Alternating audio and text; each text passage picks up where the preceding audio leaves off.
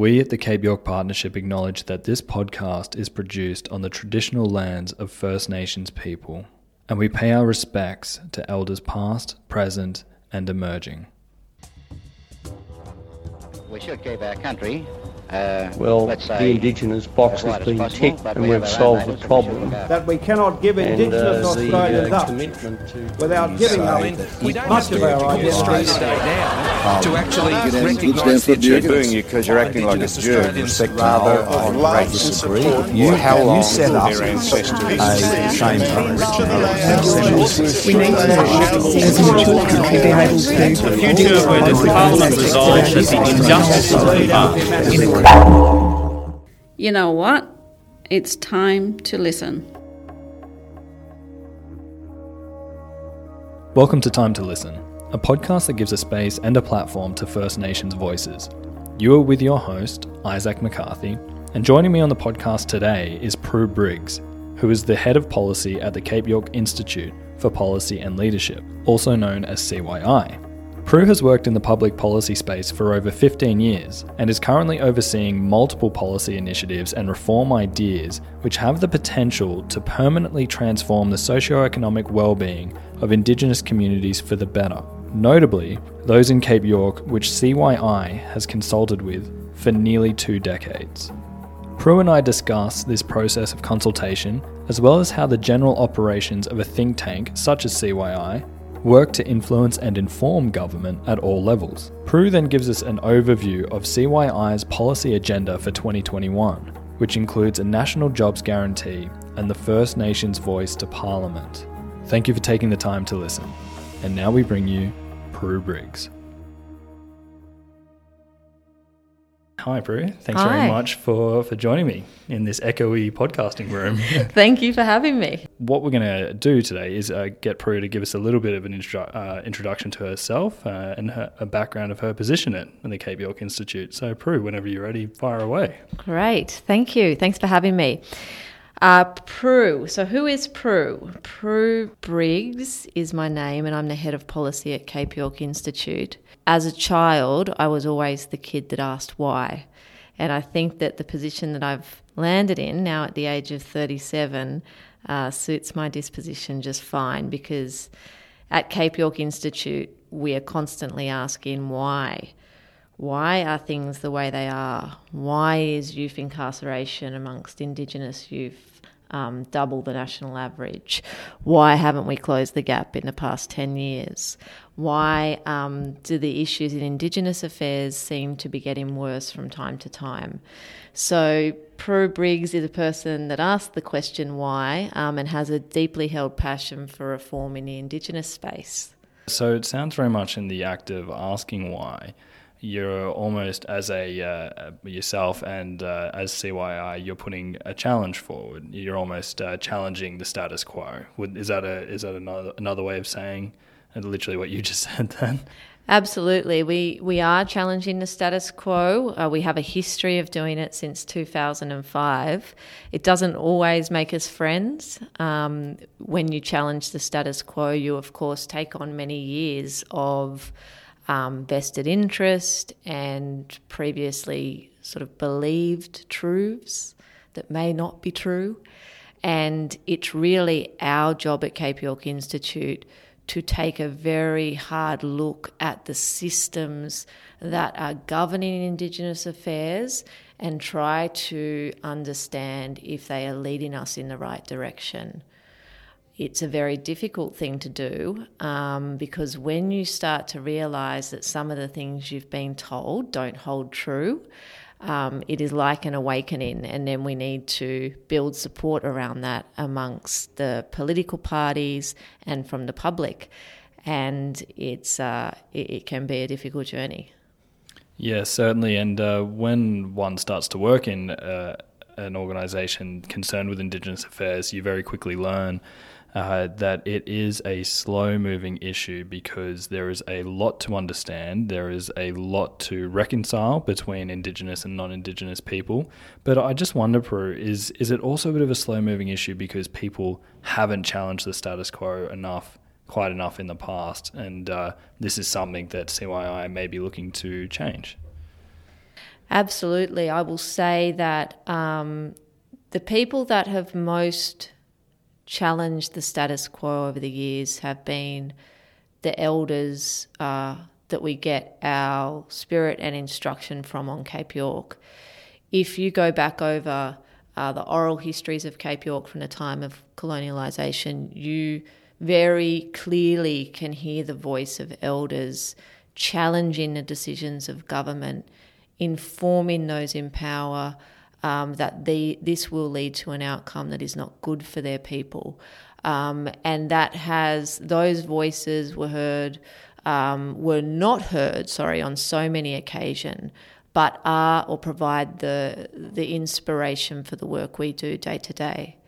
So we have our instructions at Cape York Institute, and they're from the people of Cape York, and we're very clear about that. One of the biggest challenges is how we create the space for government to listen to those voices amongst a population that has very little political power and close to zero financial power. The issue of financial power is something that we're definitely going to explore on future podcast episodes, not just with the Cape York Institute, but many other entities under the Cape York Partnership umbrella. And it's actually probably a good time to acknowledge that Cape York Institute falls under the Cape York Partnership umbrella. It's very much tied into its values and shared values with the other entities as well. So look, Prue, I don't know about everyone else, but I know definitely for myself, I don't have a lot of idea about how a think tank or a policy institute such as the Cape York Institute interacts with government and other stakeholders in order to keep them informed, challenge their positions, and offer up policy recommendations. Would you mind giving us a bit of an insight as to how that relationship works, perhaps some of the challenges, but also the opportunities that are present in that relationship as well? Absolutely, happy to. So a think tank is often credited with conceiving of ideas and designing new systems and policies that allow government to come up with solutions on particular issues. Cape York Institute is one of those think tanks, but it's different to many think tanks in that we work very closely with Indigenous people on the ground. We work with some of the most amazing people in the country, most amazingly resilient people in the country, and we get our instructions and the source of our ideas from them.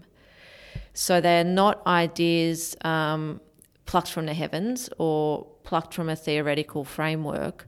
They're ideas that are drawn from the intent of the people on Cape York. And by that I mean I'll give you an example about employment. For over 50 years now, the Indigenous elders at various summits and gatherings have been saying employment. We need jobs. We don't need welfare. We need employment. Now that's the voice of intent that Cape York Institute then takes and transforms into policy options for government to consider. We're very well connected into Cape York Partnerships, which run many different entities on the ground. So we have good connections to all the communities on Cape York. And so we always hear from them what's top of mind for people on the ground, which informs our work, of course. And then we gather evidence and research from around the world, from some of the best writers, philosophers, political thinkers, economists, and we find those people and we talk to them. And we try to bring their insight and experience to bear on the problems faced by people on the ground, and then play that back to the communities and see if they will like us to push a particular policy position with the government. So I guess a typical day in the life of Cape York Institute could land you from talking to people in any one of our communities or in Cairns through to talking to some of the best academics and leading strategists in the world about particular issues, and then packaging that up in a way that government can understand it and can act on it, and that we can influence on it. Am I correct when I say that the Palmer platform, for example, that has just been launched in Cape York recently, is that an example of one of these initiatives birthed out of Cape York Institute through work that has been done on the ground in consultation with communities? Absolutely. Palmer Platform is essentially it's an app, and through which people can start to take control of their lives through this app, and it gives them access to various products, one being locked bank accounts. And the concept of a locked bank account was raised by a problem that people on the ground had identified over 25 years ago with welfare payments coming into the community, that those that wanted to be responsible with their money had nowhere to bank it. A lot of people didn't have bank accounts.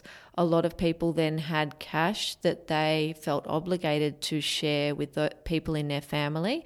And because they were sharing, they couldn't necessarily start to save and put that money away for important things like education and home ownership. So 25 years ago, they said we need to find a solution to this. For the last 10 years, we've had student education trusts on Cape York, which allow parents and grandparents and family members to put money away for students for their education. There's $1 million now in those accounts throughout Cape York. And the next iteration of that is Palmer Platform, which is an app which provides people with lots of different bank accounts to which they can put money towards assets. And over time, they'll grow their wealth because of that. So that's a great example, yes.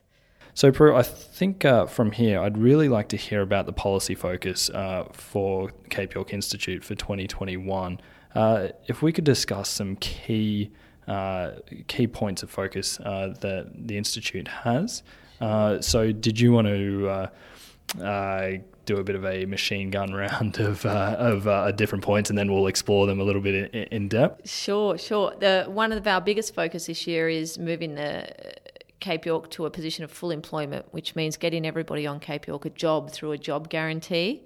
We're also working on empowering people on the ground through helping with the design of the voice and getting that constitutionally enshrined. We are working on what I believe is the first ever Indigenous-led co-design process for child safety called Every Child Safe. We are, of course, assisting with getting the funding renewed for the Family Responsibilities Commission, and we're working on designing a model for Year 13, which is essentially an extra year of school where our students get to work and get to grow their skills before they go out into the real world. Brilliant. Well, let's hit the most topical one first. A lot of people would have seen in the media of late, that's being the voice to Parliament. And we should note that it is a proposed voice to Parliament, not a voice to government. So let's start there. What's the difference between these two, and why is it really important that we think of this as it ought to be thought about as a voice to Parliament? Voice to Parliament is a critical piece in the jigsaw puzzle if we're talking about closing the gap. The reason why the Voice to Parliament is so important is it is a mechanism to balance the power out between the government, those that have political power, and those that have financial power or business interests, and the more marginalised Indigenous communities that have close to zero power. The way the voice would give Indigenous people power is by ensuring that they were able to provide advice on policies and laws that affected them most. They will be able to provide that advice at a local and regional level and also at a national level.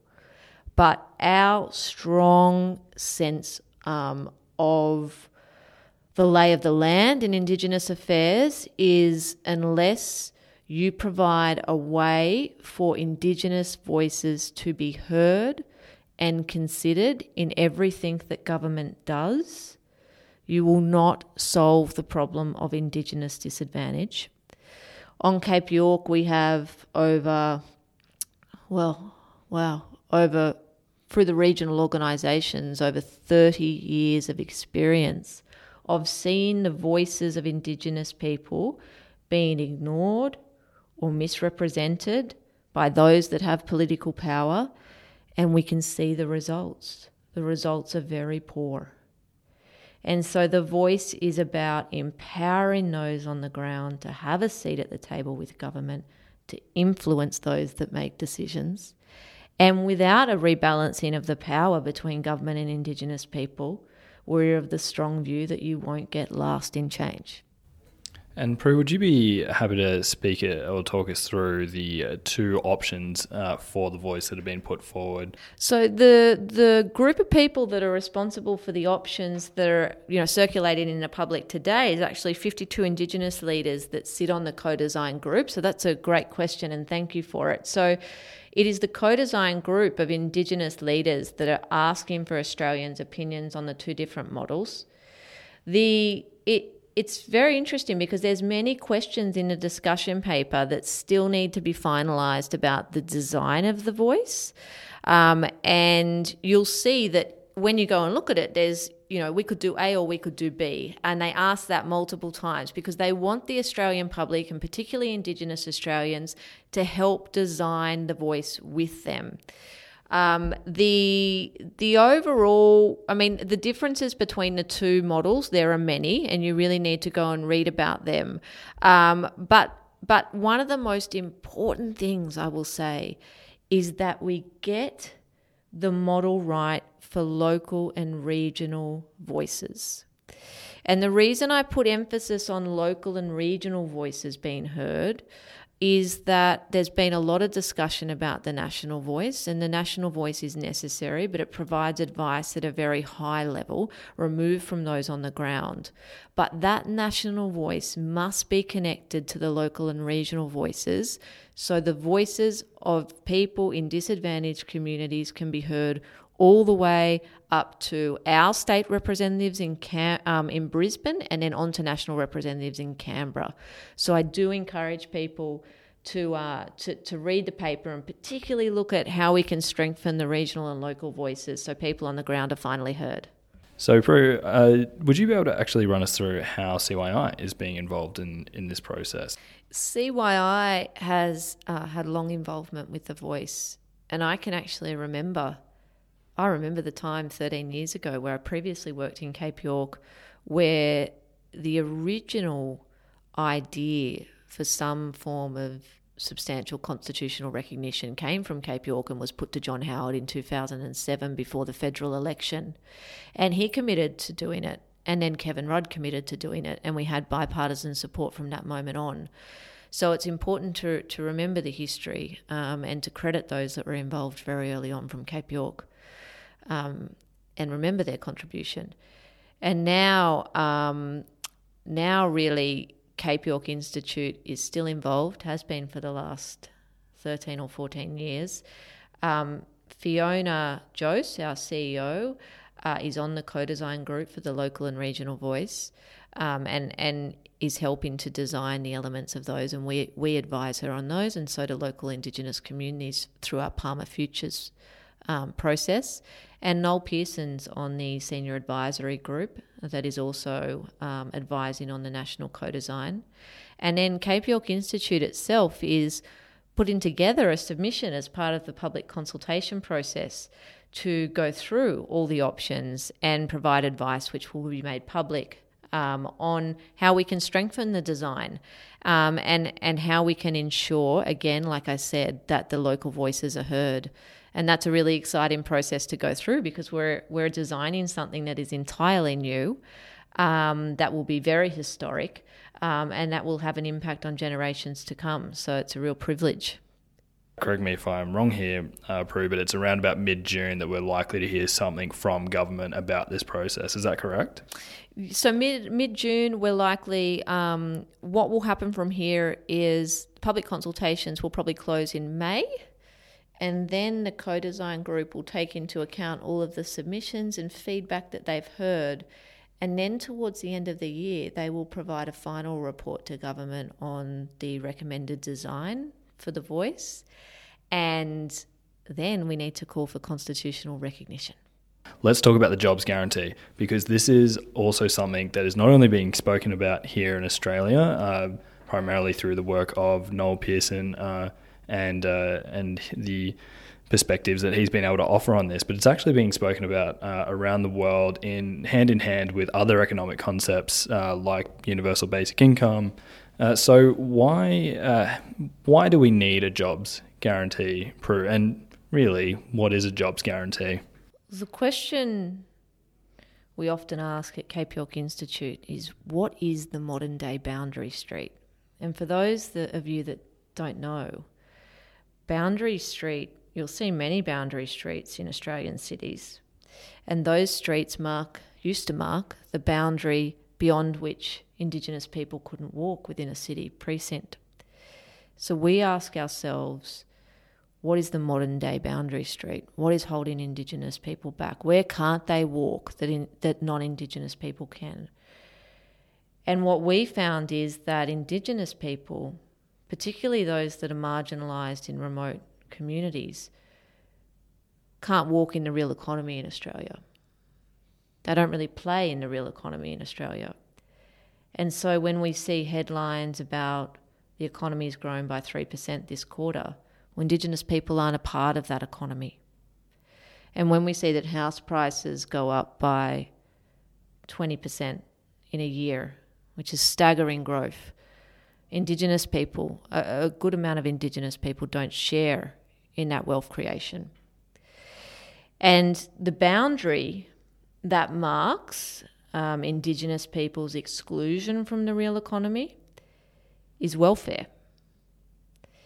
It's welfare dependency, and in particular it's welfare dependency where there are no jobs and there will be no jobs. So in remote communities, for many years, Indigenous people have been told the jobs will come. You got to take responsibility and then take the job. But we know through experience in Cape York that the jobs and the choice of job to match capability has not come for the last 20 years and is likely not to come in the future because of complex land tenure arrangements. And we need to face up to that fact and say, if the jobs won't come and we want to get people off welfare, then we need to provide the jobs. Not provide welfare, provide a job with superannuation and leave so people, Indigenous people, can take their place in the Australian economy. And we propose that the best way to do that is a job guarantee for all disadvantaged people in Australia. So those on welfare that are able to work, they get a job. The job is meaningful, it has an articulation pathway into the private economy, and the wages are provided by government. Because we have been working very closely with Professor Bill Mitchell at the University of Newcastle, and people might have varying views on Professor Mitchell and his views about modern monetary theory. That's a separate discussion. But something that Professor Mitchell has been able to argue very well is that if you move an economy towards full employment, you will not necessarily get inflation, particularly if you have a job guarantee that anchors a wage at a certain price. Now, this is all blah, blah, blah economics to people, but it was this insight that opened up the way for us to say, actually, we've heard this inflation argument before, and it's no longer an impediment to moving Australia to a full employment environment. And we're convinced that unless we get jobs for our 1,400 people on Cape York, you will not close the gap. If the government commits to jobs for our 1,400 people on Cape York, the gap will be closed in the next 5 years. Let's talk about Every Child Safe. So this is an Indigenous-led initiative, the first of its kind, particularly concerning the safety and well-being of children. Exclusive to the Cape? Not just exclusive to Cape York, but also West Cairns.